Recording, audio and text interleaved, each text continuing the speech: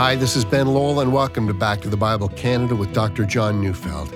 We continue our series today, The True Christian, with a message titled Husbands, Wives, and Children. So turning your Bibles to Colossians 3:18-21 as we join Dr. Neufeld now.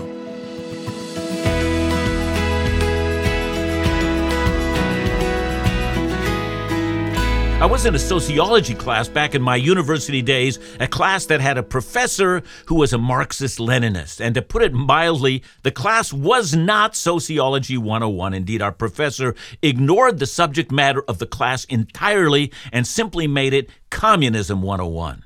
And I learned a great deal about Marxism in those days, and interestingly enough, the class really did prepare me as a Christian how to respond to something that is an enemy of the Christian faith.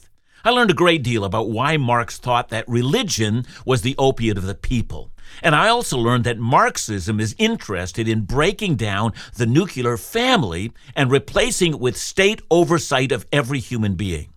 It was the state, not the family, that was to nurture the child. You know, in China today, that policy has prevailed. Reducing every family to one child in the first generation means that no child has a brother or a sister, and in the second generation, it means that no child has cousins. The extended family is over. No one relates to family. They relate to state. And the reason I mention that is that at one point in my sociology/introduction to Marxism class, my professor brought in a Bible and read from Colossians 3:15. Wives, submit to your husbands, he read, with a note of triumph in his voice. Christianity, the opiate of the people, he said, is responsible for the suppression of women within the nuclear family. If women are to be truly liberated from such oppression, they need to turn to Marxism, which ends both religion and family. Well, my experience in that class was a great many years ago now, but the words from that class are merely representative from the words heard all over the world. Christianity is oppressive. The family is oppressive. We need to discover new ways of living. And we've already noted in our study of Colossians that the Apostle Paul warned against sexual immorality, that is, all sexual activity outside of heterosexual marriage. He called for Christians to take off the clothing of impurity and passion and improper desire. Instead, he called for the new clothing of compassion and kindness, humility, meekness, and patience. Loving rather than lusting, caring for others rather than using others to care for our own needs. And so as we follow the argument of Colossians through, it should not surprise us then at some time in the writing of this letter that Paul should address the nuclear family, husbands, wives, and children. There's a Christian way of living, and at the heart of it is the family. And before we read and begin to discuss this passage, I think it necessary to make the case for marriage and family. And I say that because in Western culture, the age of marriage is being delayed later and later, so much so that a great many now live together and have children long before they marry. I want to relay my experience I had back when I was serving as a pastor.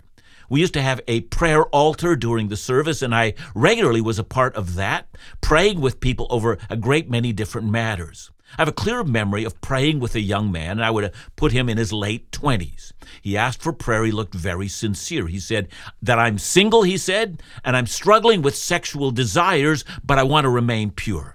He said, it's a struggle every day, and I simply said, let's pray. My prayer went something like this. Dear Lord, this young man needs to marry a godly woman with whom he can share life and love. I pray that he would find her. He looked up at me as if he'd just been bitten by a rattlesnake. He said, I'm not ready for marriage. I said, well, God made you in your body, and your body's telling you, yeah, you're ready. I pointed out that in 1 Corinthians 7, verse 9, it says, it's better to marry than to burn with passion. I asked him, what do you think I should pray?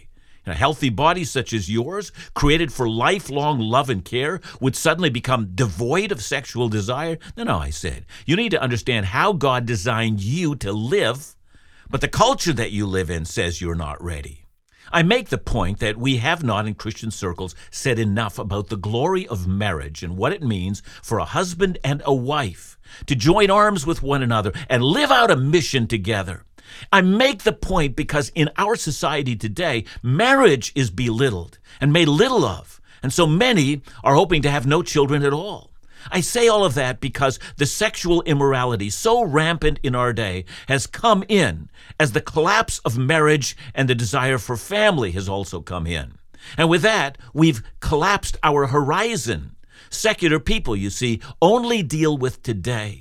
They don't remember the past, God's creation, the way in which He's dealt with us in the past. They tend to downplay the importance of family and children and creating a godly future. Instead, they celebrate today, and when today is gone, in their minds, they simply cease to exist.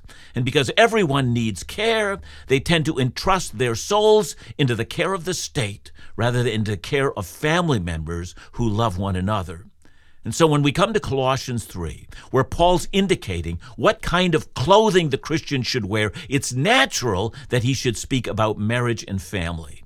Let's read our text, only 4 short verses, Colossians 3, 18 to 21. Wives, submit to your husbands as is fitting in the Lord. Husbands, love your wives and do not be harsh with them.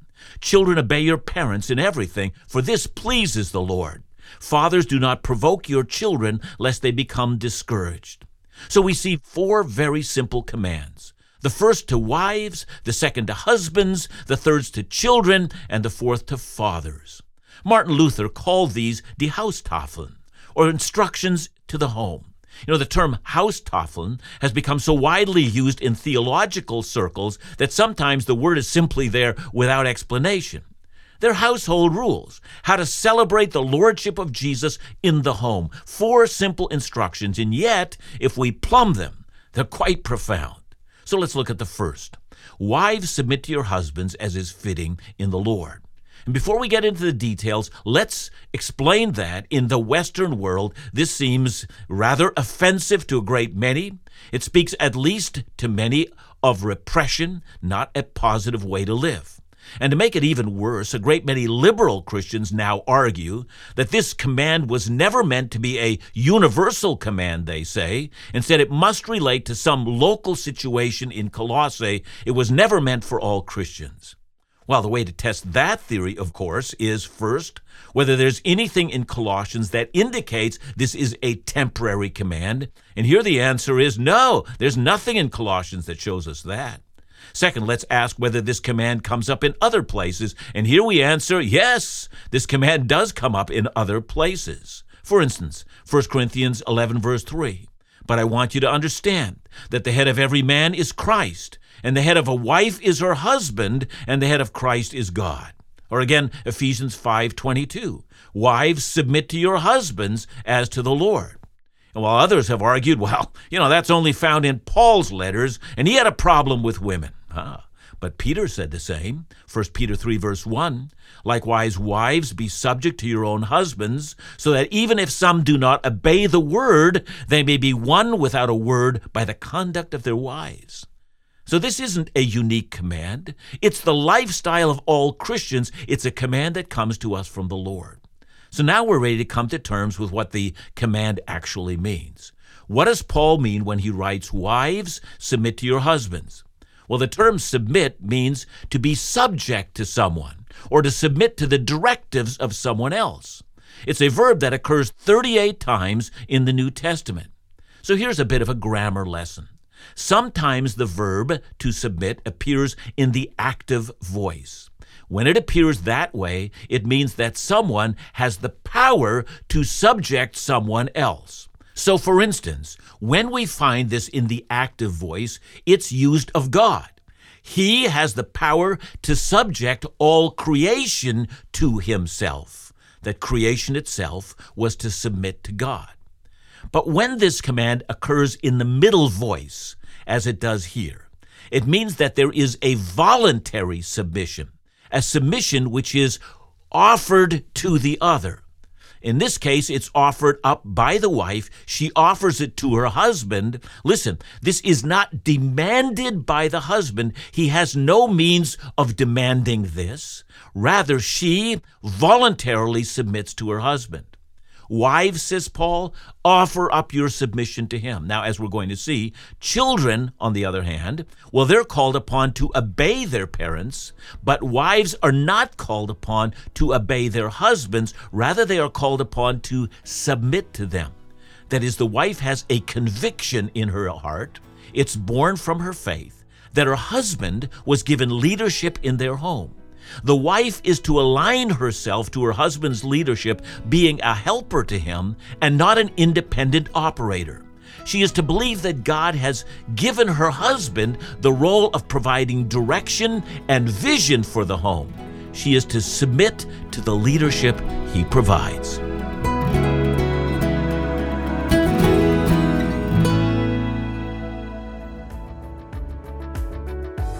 This Christmas season is the busiest time of the year for many of us. There's decorations to be hung, gifts to be wrapped, and family gatherings to attend. Like an overstuffed Christmas stocking, there's too much crammed into too little. That's why Back to the Bible Canada is offering you a 30-day devotional booklet entitled Quiet Spaces for Christmas. It's an invitation to be refreshed by the simplicity of God's grace and the arrival of King Jesus. We're also offering you a choice between this devotional or a resource for your kids called Jake and the Christmas Surprise, courtesy of our friends at Laugh Again. It's a funny Christmas story filled with colorful illustrations and Bible verses to reflect on together as a family. It's a great tool for those searching to know Jesus at a young age. Choose one of these resources as our gift by visiting backtothebible.ca.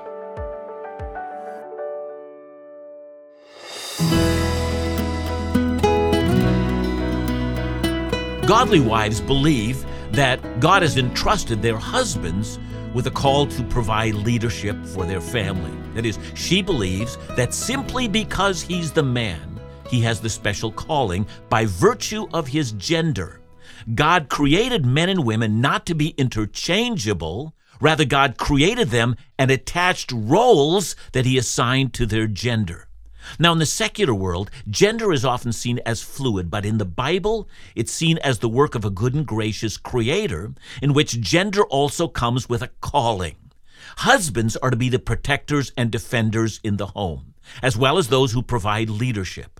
Christian wives are called upon to understand this role and to make marriage such that it functions according to the precepts of Christ. And yes, our Creator assigns our roles to us. We don't choose our roles. That's what it means to be obedient to God. Whatever my God ordains according to his holy will, that is good and acceptable in our eyes.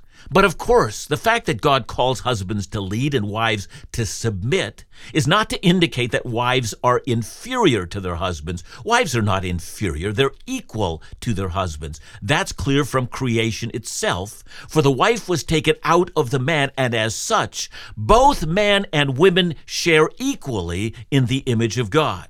And if that's so, why this different role? Well, it's because in the Bible, equality doesn't mean we play the same role or that roles are interchangeable. So consider the Father and the Son. The Father is fully God. The Son is fully God. They are equal in substance and in being.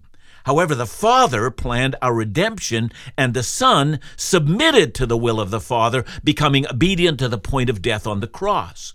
Jesus himself testified to that in John 5:19.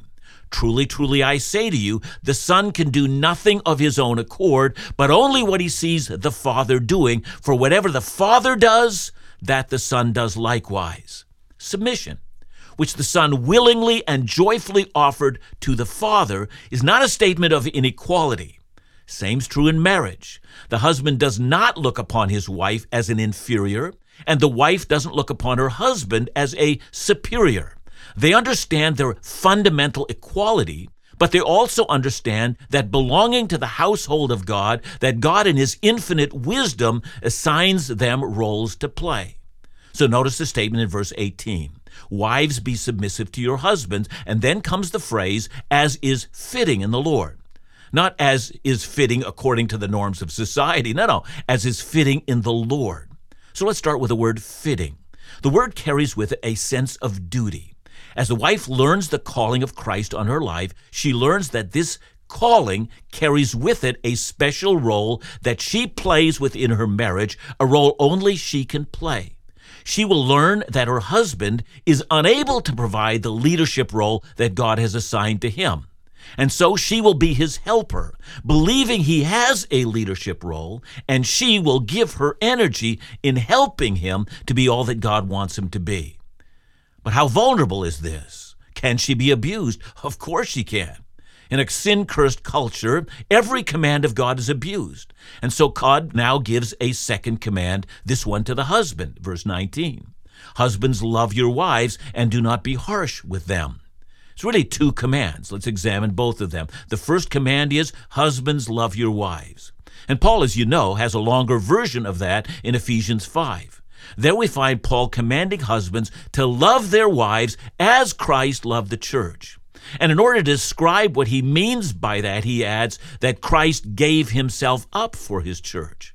Obviously, Paul is speaking of Christ offering his life to save his church.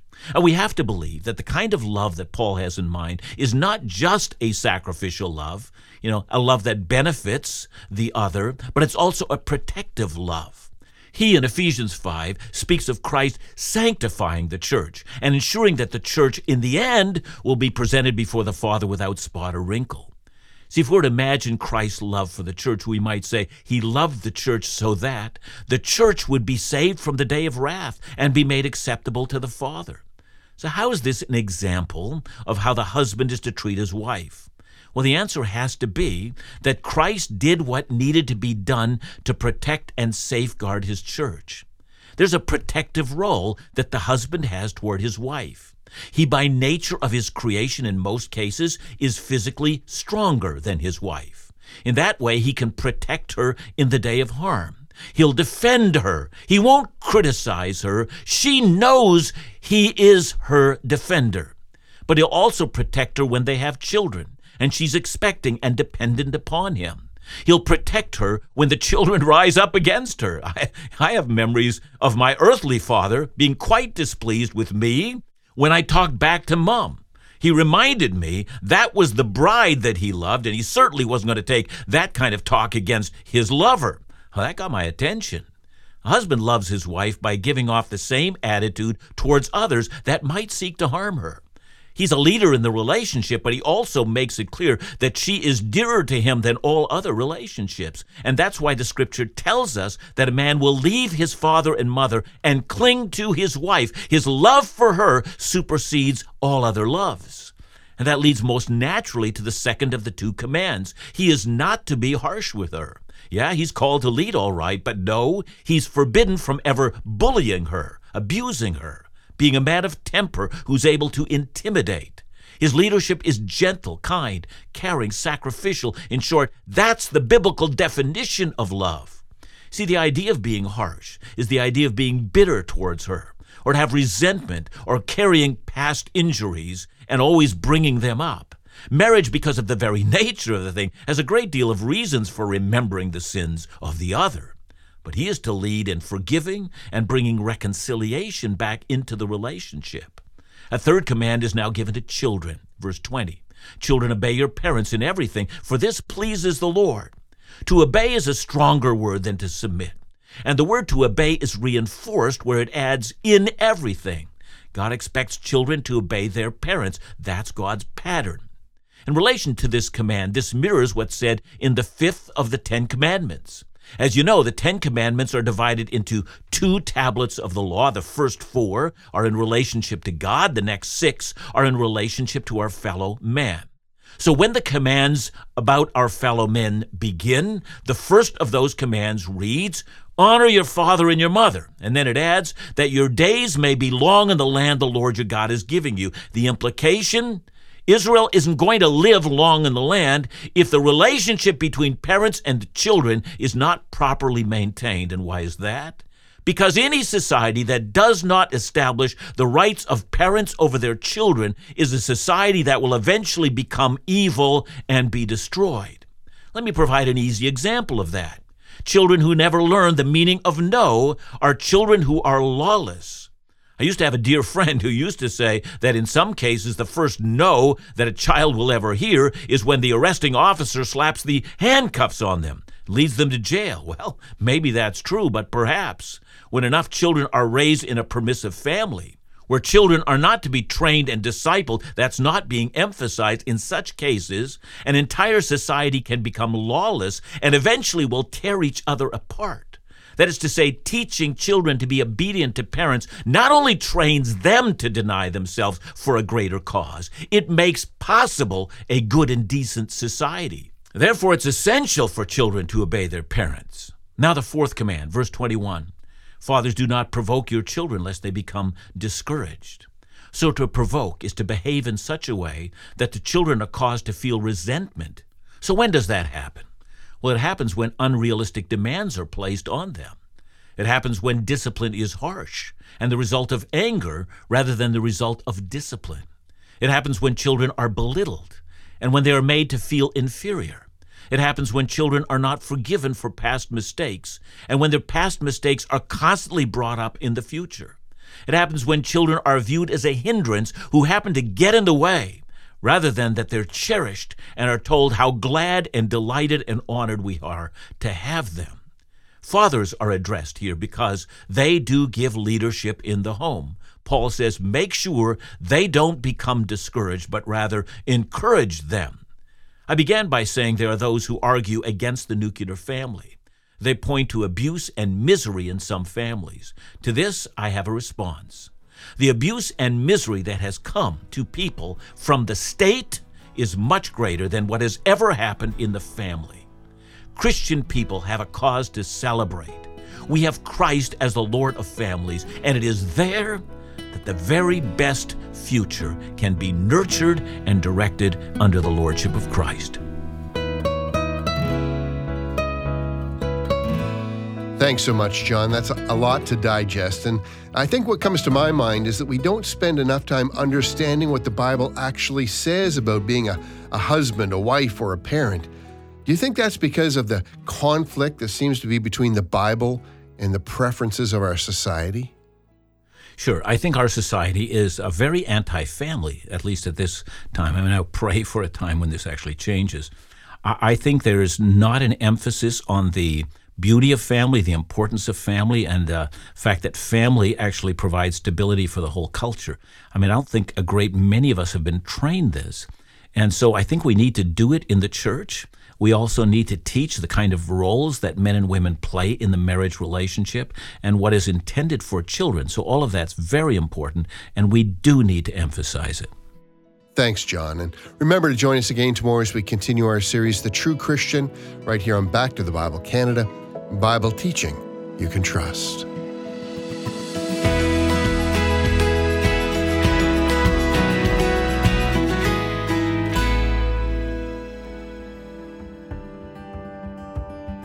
Keeping God Central summarizes the ministry of Back to the Bible Canada.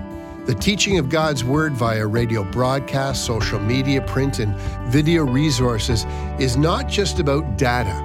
We want the Bible truth to be known, the truth that leads to knowing a growing relationship with Jesus.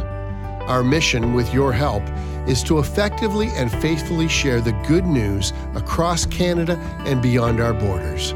We're so encouraged by the response of listeners. One wrote, "Your show is a constant that provided an anchor in an otherwise upside-down world. Through your show, I've learned so much more about Jesus, the Bible, and our faith. You know, we really can't do this without you. So please consider supporting this Bible teaching ministry with a financial gift today. Visit backtothebible.ca or call us at 1-800-663-2425.